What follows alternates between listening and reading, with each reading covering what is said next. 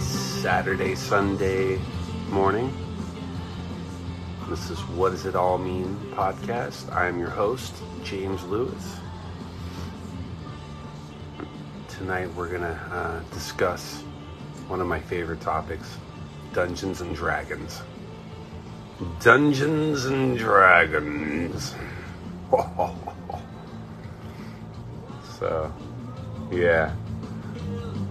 Dungeons and Dragons is responsible for a lot of the creativity that comes out of my head, and a lot of the things that I do in my life started from that game.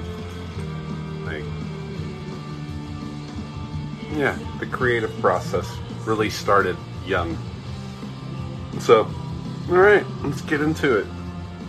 Let's get into this Dungeons and Dragons. What does it all mean? What does it mean in the multiverse? What does it mean to you? What does it mean to me?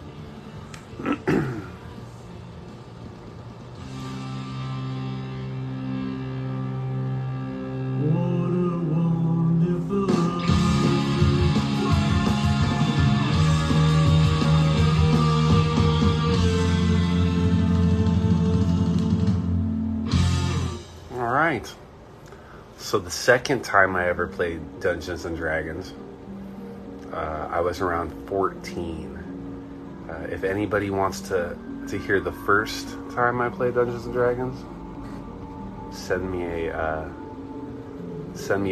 message and I'll DM it to you, because it's not appropriate for ears.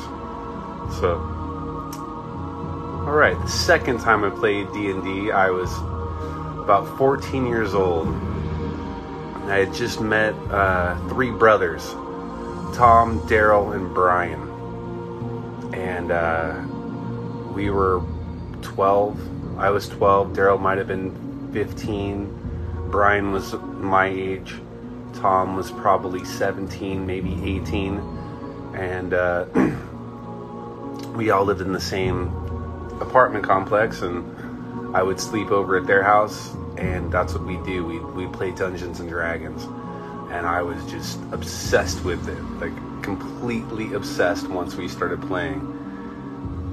Because what is Dungeons and Dragons? For people that don't know, it's basically like it's a role-playing game, and you get to pretend that you're like wizards and barbarians and clerics and thieves, and you get to battle like trolls and dragons and all kinds of different things. So it's a very creative outlet.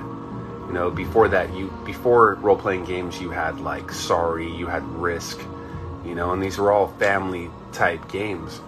But I feel once Dungeons and Dragons came around, it was something that you could really be more active with your players and the people that are in the game. They help you create the game. So so basically the first time I played, it was with those three brothers, and as soon as I got into it, as soon as my character was like a level 9, because you have to build up from 1 to 2 to 3, and once you start to get to like 9, you start to build up. As soon as that happened, two of the brothers got these acting roles, and they were extras in this show called The Wonder Years, and it was the first season of The Wonder Years, and I didn't care about that show. I wanted my friends to come back, and I wanted them to play Dungeons and Dragons with me.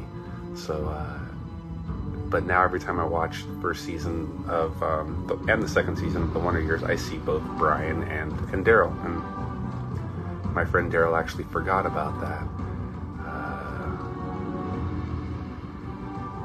3 Greg says, I've never played Dungeons and Dragons, but I visited quite a few.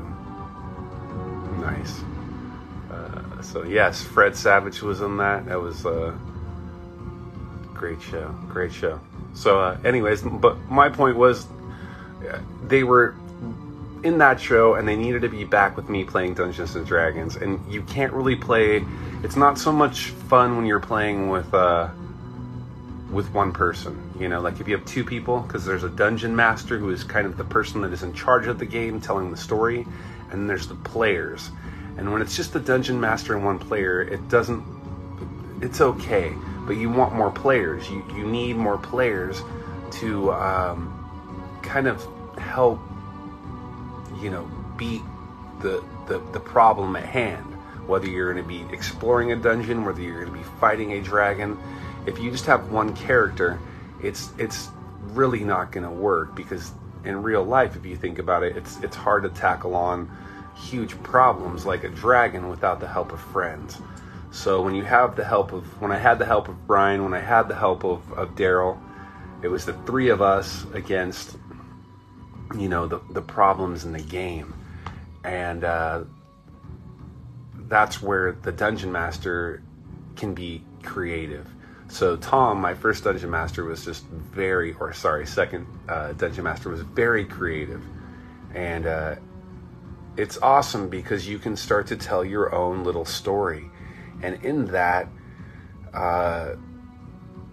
however you see this reality as a dungeon master, you can paint that world for these players.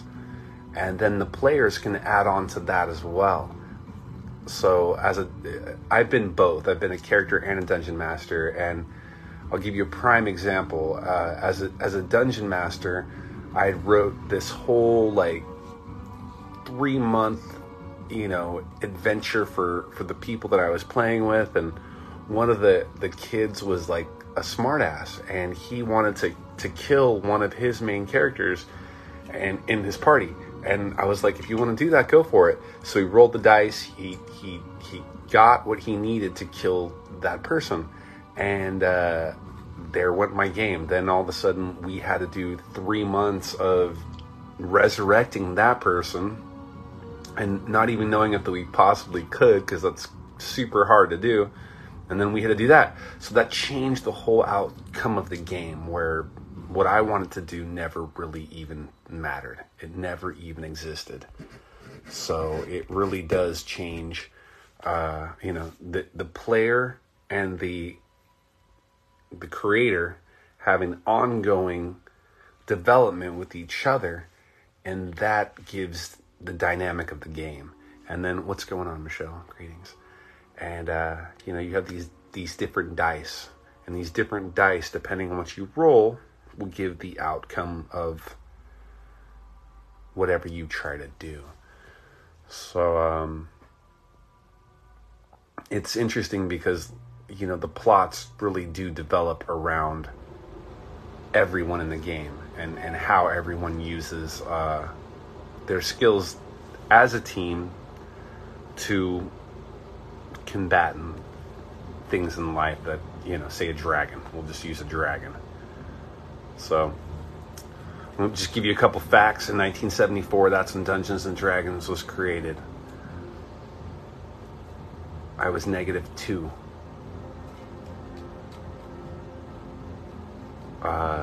That's really all I got about the facts. They're off the top of my head. In the 80s, there was a cartoon, and it was an amazing cartoon. They talked about just all kinds of problems.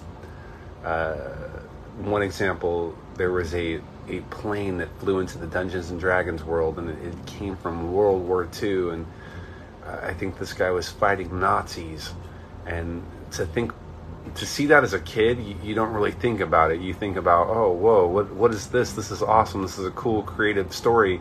But when you realize as an adult that they are tackling on, you know, World War II and you know, the Holocaust through cartoons and through Dungeons and Dragons, that is an amazing thing, you know, and it's fun. It's fun watching things at different stages of your life. I can't wait to see when I'm like 80 or 90 what the cartoons or the movies that I was watching when I was a kid still tell me now or at the present time. So I think the greatest thing about Dungeons and Dragons, D&D We would play for days, exactly. And with your family, you could play it with your family. You just wanted to play with everybody. I did personally, and I remember I got to the point where, like I said, so Tom and Daryl and Brian just got so. I think once Daryl came back from the Wonder Years, then his appendix busted. So then we just never ended up playing. So I remember time went by where I just bought my own books, got my own stuff, and then I started to be the dungeon master. And then I would start to bring the kids in, and I would tell the stories, and that's when things changed for me, because I was really the one that was in control. And instead of being the player, I was the master. I was the dungeon master, and there's a lot of fun in that. And it at such a young age, it really does create it gives you the tools to really create stories, and like a Tolkien-esque universe, which I wouldn't know how to do if I didn't play Dungeons and Dragons. And in the back of my head, if I really wanted to write a knockoff generic Lord of the Rings, I could, because I've written so many adventures through Dungeons and Dragons, and that in itself is a pretty amazing thing. So you kind of do. You are your god of the universe. 3 Greg says, playing God. You kind of are. You are the master of that domain. So anyways, but I think one of the cool things that it does is when you have different people, it's kind of like, as I became 12, I had to find other kids to play with me, and I had to go out into the neighborhood and physically find these kids like Tyler and Tanner and say, hey, come into my house, and it's almost like starting a band. You get these groups of people that do different things, like you have a cleric that will heal you, and you have like a wizard that will just cast spells to stop the monsters. And all these different things have aspects in them, like putting a band together. It's the same thing, a guitar player will have that high treble sound, and the bass will have that low, undertone that you don't understand, and then the drum it all works together as one. And it's kind of like a metaphor for life, though. It's a total metaphor for life. If I can put a group of people together in a Dungeons and Dragons campaign, and we all work together to figure out what the problems are, that's the metaphor for life. Then when I create a company, when I create a team, it's the same thing. I want to find people that are going to be that cleric, that are going to be that wizard, whether it be a t-shirt company, whether it be a tech company, whether it be, a children's book company. I want people around me that will create that little Dungeons and Dragons motif. And that started from playing this silly game that turned into this crazy, almost religion. You see these people with the cosplay now that are just like, it's on a whole other level. Like when I started playing when I was a kid, it was big. In the 80s, it was super big. But I think now, especially with the pandemic, it blew up. So people were bored as shit. They had nothing to do, and they just started playing Dungeons and Dragons. So it brings people closer together. It forces people to sit in a room and be creative. And I think that's the lesson. That's the biggest lesson for me, is how to sit around in a room with people and come up with creative solutions to hard problems. That's it. If we could do that in life, if we could do that, if we could get a whole bunch of politicians to sit around and play Dungeons and Dragons, maybe life, what's going on, Peter? Maybe life would be, a little bit, I don't know, more fulfilling instead of just take. So, being a DM, good storytelling, captive, yes, captivate your audience like you do with your music. Oh, thank you. Do it. Did it shape your ideas, control your life at a young age? Yes, it definitely did. That's the thing I'm saying. Like as soon as I found Dungeons and Dragons, I was like reading all the books. I was like completely just diving into books. And at 10, 11, 12, you don't even want to read. I didn't want to read at that age because, the teachers will just give you shitty books to read that you don't really want to, that you don't care about. But all of a sudden I have these Dungeons and Dragons, these Star Wars books that I was just busting through. And that started, to get the creative juices flowing, just like music. You sit around, you do play the guitar constantly. Sooner or later, you're not going to suck. It's the same thing with writing and creativity. And I think by the time I was 18 years old, I went out and I found, I seeked out Clive Barker because he was a writer and he was so creative that I met with that guy and he had the childhood curiosity that never went away, and I could see it in him and he could see it in me, and that's where it, I think that everybody has that within them, but I feel that people choose to, not want to roll the dice. They don't want to roll the dice, and that's a whole thing in life. Roll the fucking dice. Take the chance. Take the chance. My generation confused sci-fi and Mad Magazine. Hey, it can all be its own thing. That's the deal. When you're the dungeon master, if that's what you want it to be, you want it to be a sci-fi and Mad Magazine world, you can do that. It's the whole creative aspect behind it, and I think that's what's fun. And I think, yes, it did create my childhood curiosity and creativity. We never understood the idea of participating in the game.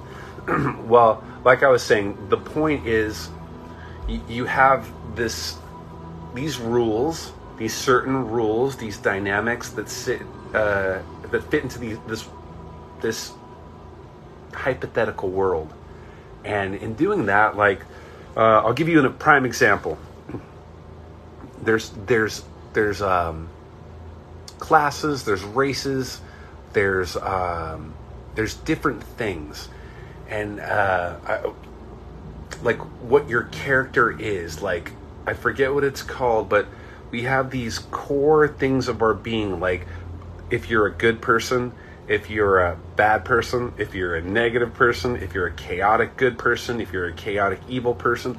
So all these things, like say I'm a good person and there's a dungeon master, he's in control, I'm a player, I walk up and there's just a girl sitting on the side of the road and she's got 50 coins in her hand, and I walk up to her and I just slap her and take the money. Okay, and I'm supposed to be good. Well, at that point, I got to roll the dice, and if I don't roll like a 20, my character class is my moral is going to have to change. So then I would have to be, it would drop to like chaotic neutral, and then eventually, if I kept making those moves, I would be like chaotic evil, and that teaches you things about life as well. The way you handle things. If you walk out and, you're a shitty person to people, you're kind of chaotic evil, aren't you? If you're nice to people and you help people, you're good. It keeps you balanced and checked. It keeps you in check, because I think that we all want to be good. And yes, people want to be trolls. People definitely troll. I met some guy trolling on this little website, and that was his thing. He got off on trolling, and in D&D there's tons of trolls. So a troll can be a problem, it can be a person, it can be a thing, a monster in the game, and depending how you deal with that troll is how you deal with your internal self, which sounds stupid, but it's true. So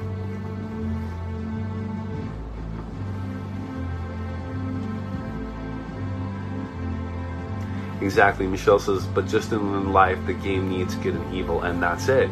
So you have the evil classes, you have the good, and that manifests its own world. So these things of, Dungeons and Dragons has started its own things like LARP, which is like a live action role play, like these things really exist.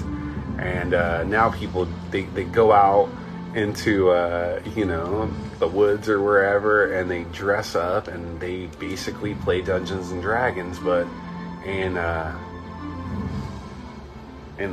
full garb, and they do it. And I would love that. I'm all for it, but I just don't have time for that. But my first character, let me get into my first character, because I'm just going to nerd out a little bit. My first character was named Leiden, okay? Does anyone know where that might have came from? Leiden. It's really generic, but I was a kid, you must remember. So, my first character was... I'll give it a second. This is totally dorky.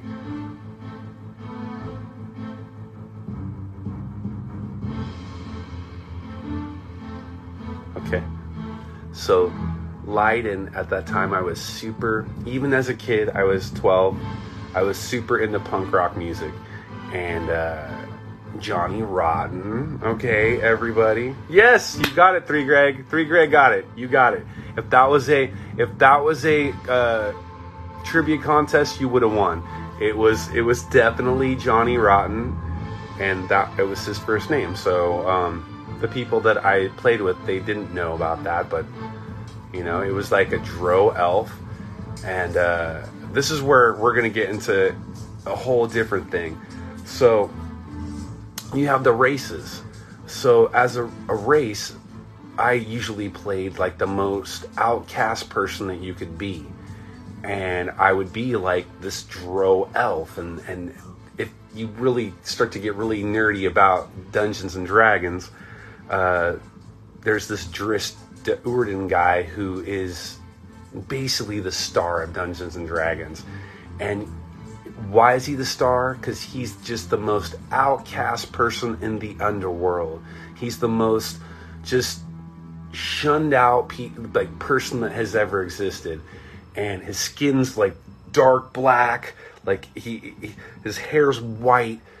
He's got this crazy like just panther looking thing named Guinevere, and at that point I step into those shoes of how that outcast person would be, how I would be treated in the society, how maybe being black, like the color of my skin in this game depicts how I'm treated in my life. At 12 years old, thinking about that is a weird thing, and getting older in life, it gets more real and more real and more real. So the things that I learned in Dungeons and Dragons as a young child really reflected how I deal with things in my life now. So everything about it really shaped it. And it made me want to sit around and just roll the dice and hang out with kids. And not so much kids, but people my own age. And another thing about it is like, what do? You start from level 0. You're like on level 0, and you go out and you seek out adventures, you seek out fun.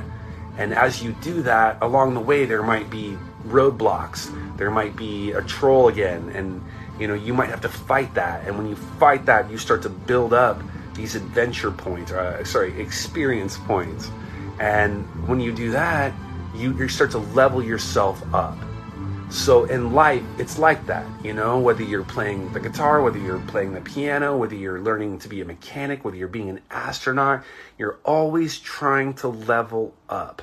So we all start at level 0, and boom, to be that astronaut, what do you got to do? You got to go to, to flight school or to these different, and you keep leveling up until you're on the goddamn moon. And that's it.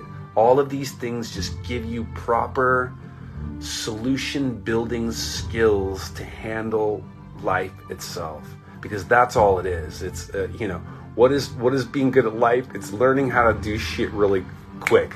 That's it. On the fly. How can you do shit quick? And how do you learn how to do these things? So, Punk Knights of the Holy Pistols of Sex. That's hilarious. That's hilarious. And yes, you can do all of that. That's the whole thing. Oh, my mom's going on. What's going on? She bought me many Dungeons and Dragons books. I'm sure that she'll remember that. I went through the really hardcore creative period of doing that. So, all right.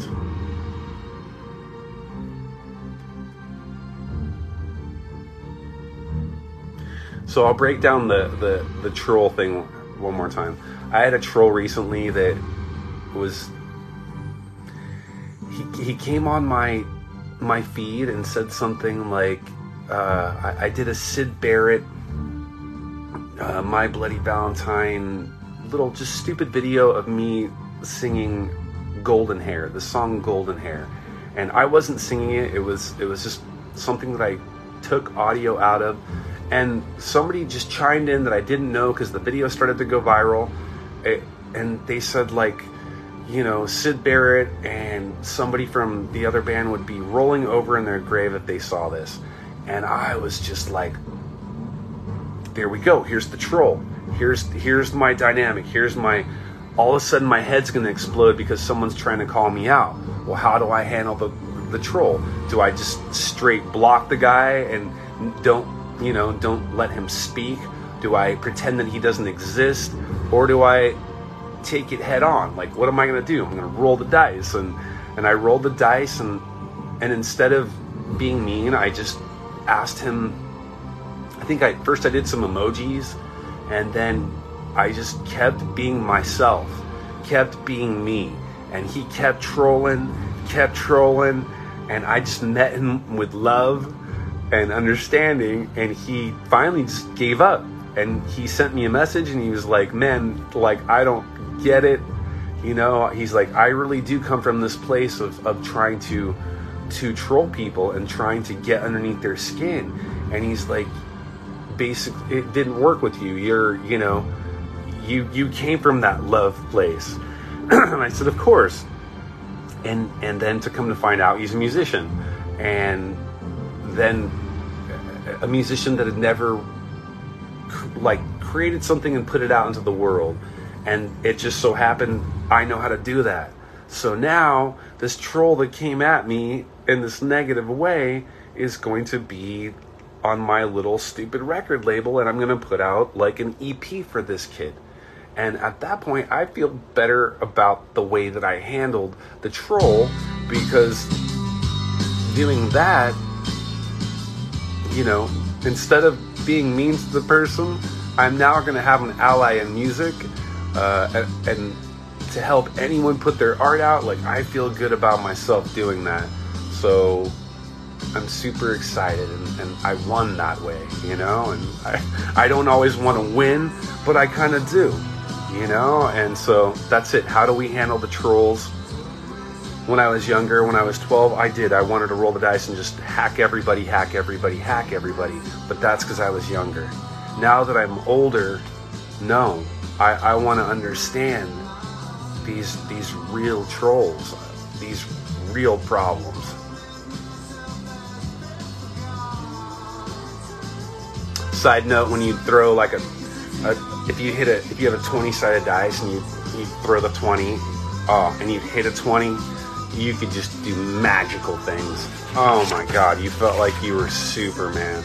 You really did. And one side note is, especially now, movies, they just seem so redone and rehashed and so just lacking the creativity that I think that's why Dungeons and Dragons blew up during the pandemic, because the last 10, 15 years, I feel that the movie industry, I feel that the movie industry has kind of been not so creative, and so that leaves a lacking of entertainment for people. So what do they want to do? They definitely want to be more in touch with the forum that they're doing, like this. I can touch you guys, like I can touch you with the stupid phone. And it's the same thing with Dungeons and Dragons. I can literally throw my pencil at somebody. And give me about Greg, give me about 10 more minutes, and then I'm gonna buzz you in, okay? Unless I'm done. If I'm done, I'll buzz you in now. Because what happens is the audio starts to get really jacked up. But let me see. If I'm all done, I'll buzz you in now. Let me look at my little sheets of my notes. Yeah, I think we're good. I'm going live. What's going on? Let's do this.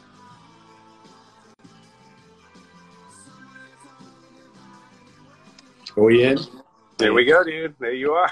The Lewises are back. Team Lewis, what's going on, brother? Lewis. All right. You know, it's fascinating because Dungeons and Dragons came along, you know, well after I was already in my adulthood, you know. I was like in my 20s, you know, and getting along with life. And it was a fascination that, you know, because you read about it, you saw the youngins playing it and stuff. Like, what are you doing? That's a card. No, it's dragons and it's creatures and we're traveling and we're doing all these things in their head. And it's like, wait a second. It's in your head. It's in your partner's head, the other players' heads. And you all actually know the storyline. Exactly. And I'm like, oh, yeah, metaverse before metaverse, right? Exactly.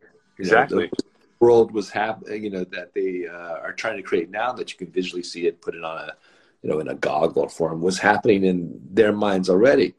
And what is fascinating is, you probably are not aware of this. Well, maybe you are because you're very well educated in music.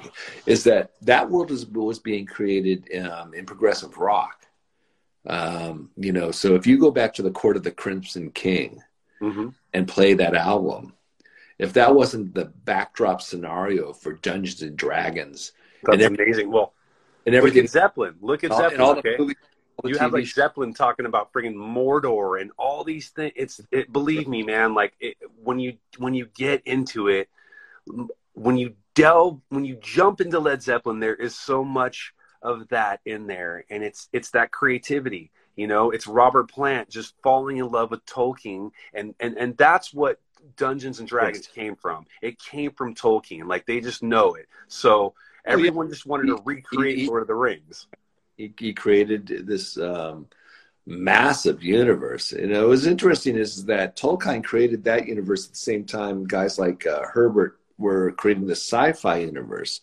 Dune, you know, and of course Asimov with Foundation will be soon supposed to be a pretty good TV series on it coming up. Well, when I say TV, whatever, network, cable, who knows, you know, but you get the point. But the thing is that these can I interrupt you just for a second? My dad, Ed Lewis, okay, he gave me an Isaac Asimov book, or maybe his wife did, either one of them, Kathy, or they gave me that when I was 12. So, like, okay, once again, being that age, like Dungeons and Dragons, reading that kind of science fiction, that shit was just blowing up my mind. And that's where that creative spark just ignited at a young age. Right. And I guess what I'm getting at is that, you know, for a lot of us, and as I said, I'm on the older side a little bit to when you came along, but we all kind of got touched by this, you know, this shift. It went from kind of like this kind of plain narrative, right? I'm not saying there was anything bad about past narrative. It was, the imagination was very limited on the screen, right? So it had to be good guy, bad guy, but it was basically Shane, you know, Clint Eastwood, you know, you had to have some hero who was able to outdraw everybody or fist fight everybody, you know. Totally. You know, but there was never this idea before that, you know, that you could take this understanding of good and bad and place it in a much more complex universe. And if you tried to address Vietnam, for example, I mean, things that, you know, the Vietnam War, you know, it was like, you know, fuck that shit. It's too complicated and it's too serious and blah, blah, blah. And everybody would just simply say, I'd rather not think about it. But when you put a similar scenario. For example, I'll give you, for the sci-fi fans out there, The Forever War. That was a sci-fi novel. You know, it was written about the Vietnam War, and of course, it was an incredible. It was funny. It was you know, there was satire in there. There's all these serious things, but it was basically about two alien planets, like the Earth, right? Just, you know, running into another alien civilization, which was basically insect based, and they were like, "Fuck it, we're going to war," right? Yeah, yeah. And the book constantly chapter to chapter just takes you 100 years later, still at war. 100 years later, still at war, and all these. What's that say? You know. All these social changes happen. And it's like this guy gets back from battling, you know, after, like, you know, and he's been off Earth for 70 years, and he gets to the Earth and he discovers that everybody's gay. And that's mandated because it's world overpopulation. So they said, well, you know what? The only way to solve it is let's get gay. You know? And he's like, yeah. What? What? Oh shit, man! I don't know. Maybe. And he's like, I'm just gonna head on the next, you know, freighter and get back into the war because I don't understand this world. Totally. Where else do you explore such ideas, you know, except for into this realm? And I think that, you know, what you were talking about is that Dungeons and Dragons took it in, you know, away from just somebody else coming up and creating the narrative to you yourself creating the narrative. Exactly. Being involved, and then learning these concepts, you know, what you were talking about, teamwork, what really represents good and evil, what are the moral dilemmas, the ethical dilemmas, you know, that you face, you know, in a day-to-day life. Well, you could actually, that would all take place in the game setting. And I think that was, as I said, you know, back, you know, when I was, you know, seeing it come about, you know, most adults said, you know, Looney Tunes, you know. They definitely did. If you remember, you know, I was going to touch on this, and it was the whole satanic thing. Oh God! Remember that? People flipped out, and there was like an ABC special where these kids are playing like Dungeons and Dragons, and all of a sudden they're in their suit in these sewers, and they're going to kill. Like it was all cooked out, and then it hit the news, and then it really kind of went viral, and then it got that whole just juju about it, this bad juju. And to me, Gamble had to change its logo because they got swept into it. Anybody who had that had a relationship to the stars, to anything that looked like, you know, mystical, magical, which a lot of logos did because they thought it was cool back then, right? But they would then got dragged into this whole satanic universe that you're talking about, where the Christian right, you know, they just, anything that deals with independent thinking, Christian. That's it. That's totally it. That's totally it. And look, down here, Michelle said that she was, you know, she was told that she was a worship the devil because, you know, she played. Yeah, that's crazy. And and by the way, I don't know how old Michelle was when this happened. It can be very traumatizing to be called that. Of course. Like, you know, if you grew up, let's say you were someone who went to church or temple, depending, or, you know, well, whatever other religion you might practice your religion. But the thing is that to be told that you are worshiping the devil at a young age, you're pretty, say, wait, you know, you got us into wars. You don't give a fuck about the environment. You know, a lot of you people are, you know, being arrested later in life for perversion and raping children. All that stuff. Yet we're the devil worshipers because we just believe in, you know, free thought and creativity. Nice. I remember the first time that was said to me. Okay, once again, I really liked the Sex Pistols at a young age. I even liked Sid Vicious. I went through the Sid Vicious phase, right? So it was such pictures. Everybody say we want pictures. God, I have them. I'll post one. I promise. I'll post. I have one where I'm just totally. I'll post it. You'll see.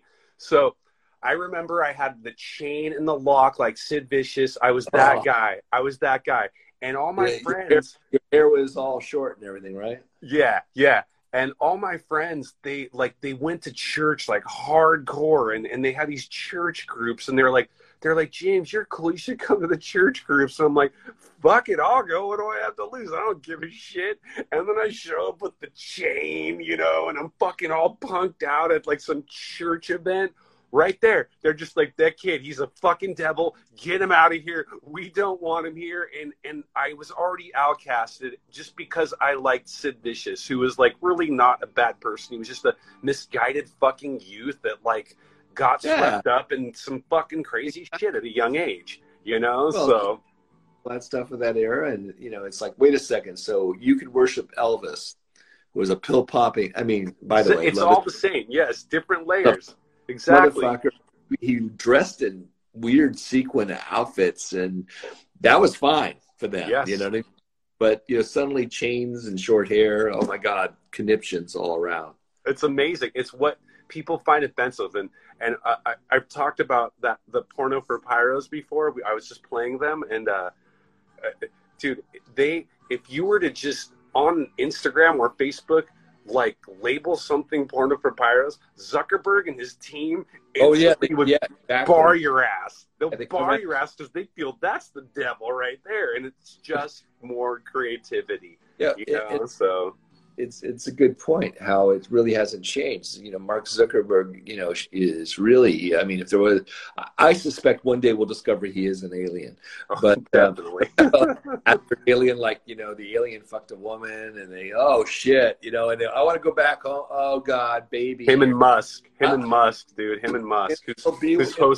Musk is hosting fucking Saturday Night Live, which is just blowing my mind to think that Elon Musk is going to stand up there and try to fucking entertain me on any level. Is just, I don't know what to say, you know?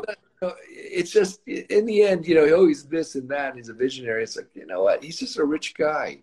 Yes. And he woke up one day and said, you know, $1 billion and buy scientists to build rockets. Yes. That's a clever idea. How come no one ever thought of it before? Well, actually, a lot of people did, but they just didn't give a fuck. Exactly. They didn't give a fuck. And Elon Musk goes, no, I give a fuck. And besides, the future business in this. Yep.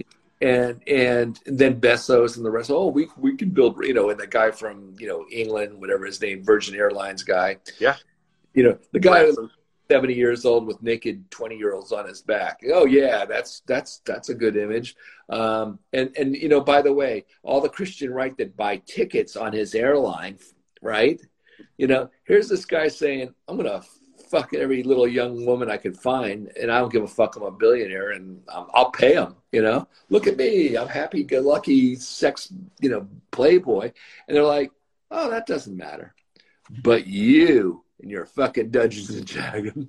That's it. That's it. Hell. That's it. Think about that. Think about the crazy Epstein. I'm just because this is what's it all mean. Think about the Epstein Island. Think about I just saw this other guy that had an island. He's a documentary on HBO. It's the same thing. The shit that they're doing is so crooked that like your mind can't even fathom that, because I think as normal people, we're too fucking innocent, okay? Like, we really are. And when you start to hear these really big, elaborate stories, which I've talked before about how it's disinformation, how some of these stories from back in the day have now been turned into, like, shit that just can combatant us on all other levels, but that's all disinformation. And once again, that goes back to the trolling. You know, and people just love the troll. They love to get a fucking rise out of you. By the way, isn't it amazing the word is troll? I know. I love it. Because, and like, you see why I keep using it too? It's a powerful word. It truly is. What's a troll? Well, you know, it's like it's either a small monster or a big monster hiding under a bridge, or standing in front of it going like, yeah, you can't come here unless I club you on the head, you know? Why do you want to club the head? Metaphor. It's a metaphor. Yeah, definitely metaphor. Yeah.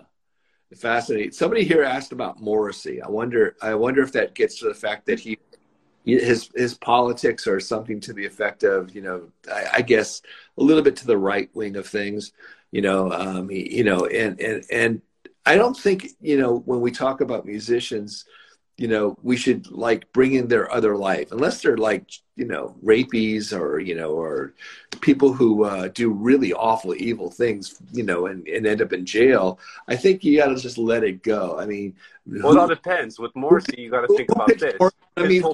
His whole thing is just preaching, right? He's just a preacher. Yeah. He goes out there, here, don't eat meat, don't do this, don't do that, don't do that. And then all of a sudden, you know, for a very long time, he was like kind of on the youth, the people that were like the undertone people that I was talking about the earlier in the show, the people like the Dro Elves, you know, the underground people that feel misunderstood. He was for those people for the longest time. And then all of a sudden, about 2 or 3 years ago, he comes out on some talk show and fucking plays and has some white Aryan fucking pen. And then they ask him about it. And he's like, yeah, I'm all for it. And then fucking 2 days later, he doubles down and he goes, yeah, why can't I be proud of the white race? So that's where you have a fucking problem, because the white race went around killing and fucking up everybody. So I feel Morrissey should shut his fucking mouth. And, and I think what she's talking about is The Simpsons, because The Simpsons just had this great episode, and it was all about that, how the young Morrissey, like fucking, like Lisa finds the young Morrissey, and basically she has this ideal of what he is. So he shows up in her head, and basically she falls in love with Morrissey because he hates everything. Then they go to the festival and see the real Morrissey, and he's not a vegan at all. He's actually shooting sausages into the crowd, and he's this big fat piece of shit. And that's really what Morrissey turned into. So yes, but Morrissey in Dungeons and Dragons would be a fucking troll like no other, you know? And that's it. But it doesn't mean you don't like his songs. You know what I mean? When I get the Smiths, dude, I'll be on. Morrissey was my second concert. I saw the Creatures, which is like Susie the Banshee's first. Morrissey was my second. So you think, dude, right above me, there's a Morrissey pillow, okay? And the reason why there's a pillowcase above me right here, and I'll show you why. Wait, keep on going. Keep on going. Okay, we're there now. Oh my God, there's a pillowcase. You see that? I'm going to get into it. You put a levitate pillowcases. So, you see that? Behind the world. I mean, the rest are in awe. Now, the reason that I bought that is because... Why is there a pillowcase? He's not answering the question. Why is there a pillowcase on his ceiling? Oh, because I used to have a room, and so I was trying to... love you, Peter. I would try to bounce the sound. You know, you were just trying to balance the sound. So off the drums. So, but anyways, if you saw that, do you see this? Yes. Love you, Peter. Love you. Now, do you see this design? It's very similar to what you see up there. Okay. Yeah. Like, so Morrissey's group, they're freaking people. It was this design, and I also have a stupid Hurt in the Heartbeat just poster that I have. And it was really generic, and it was weird, like about 7 years ago. And they took that too, their creative team. They took that and they used it for their own shit. So I went in and I just went to go see Morrissey, and I looked up and I saw that, and then I saw my poster, and I was like, "What the fuck?" I bought them both. I'll send you a picture of the poster. Wait, your own poster? Wait, I bought it. I bought my own poster just because I was shocked. My mind was shocked.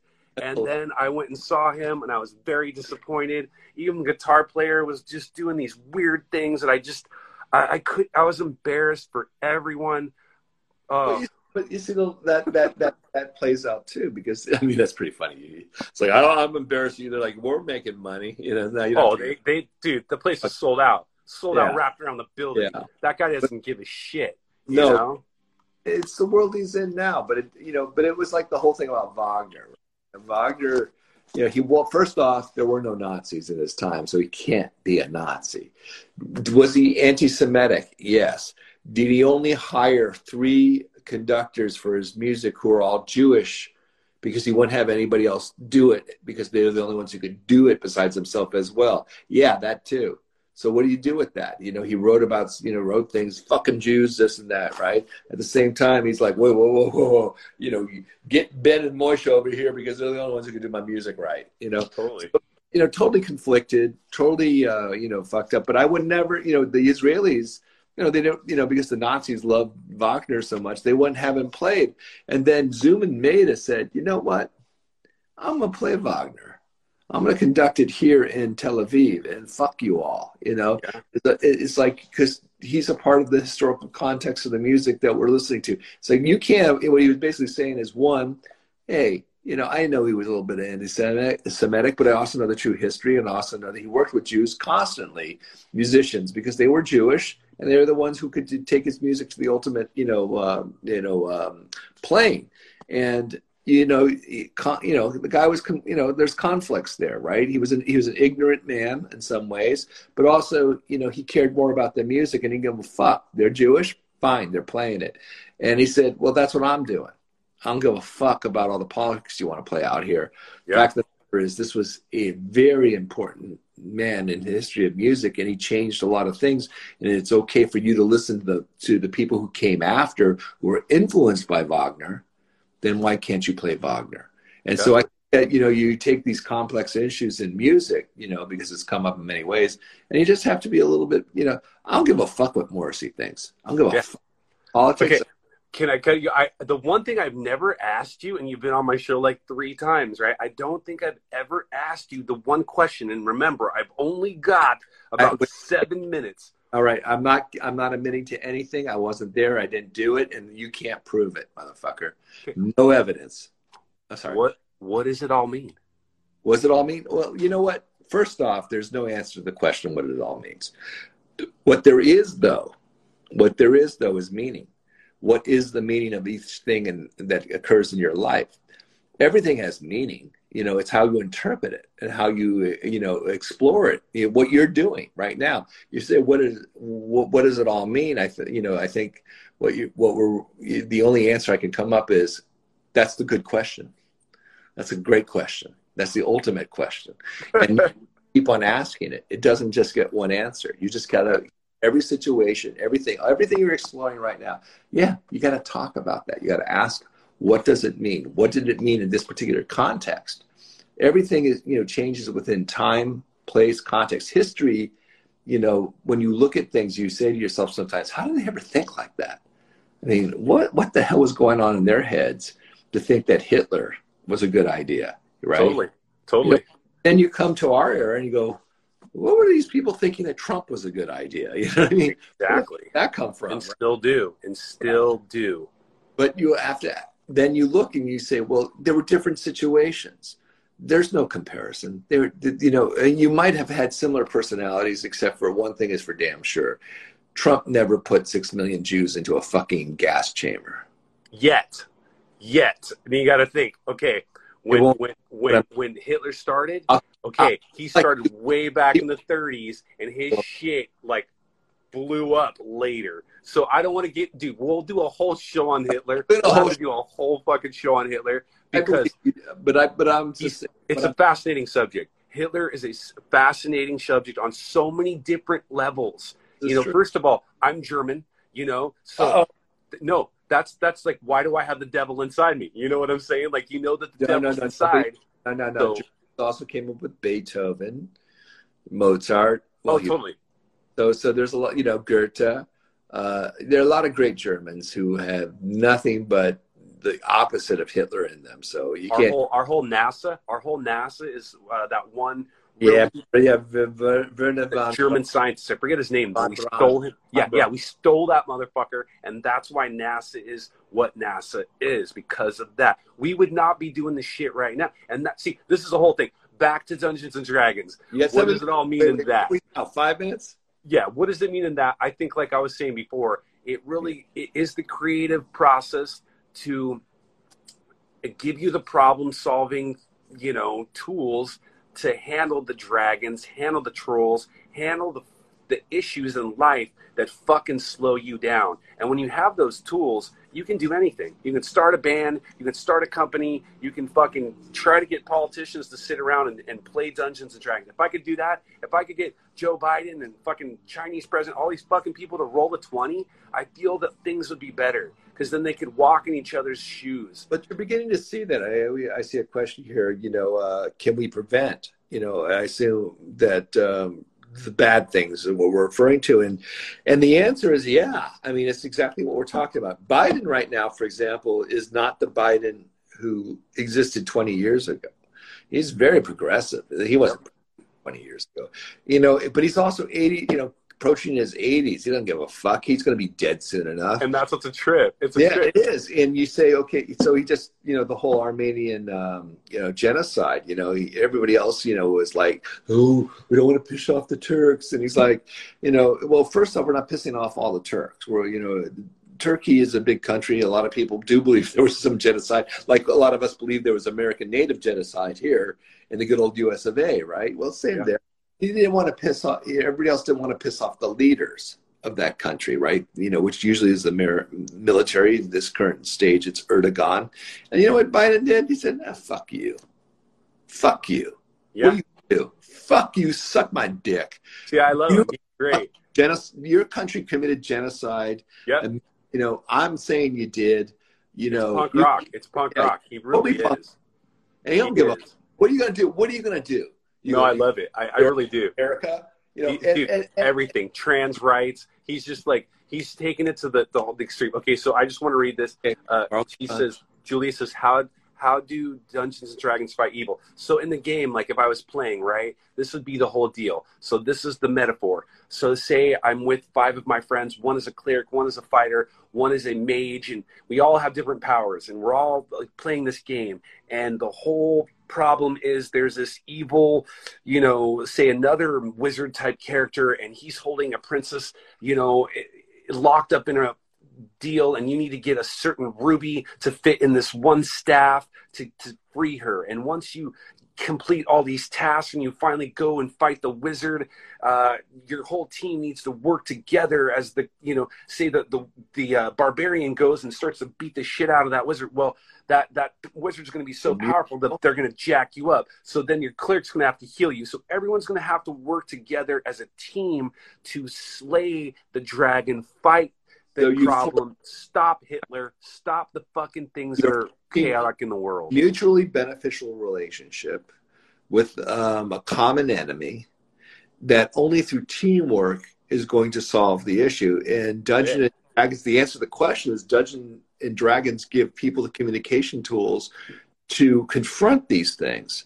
And that's it. You know, I mean, either, of course, you work well enough together and as a group and you bring all sides together that you do confront that, or you do get run over by evil. Exactly.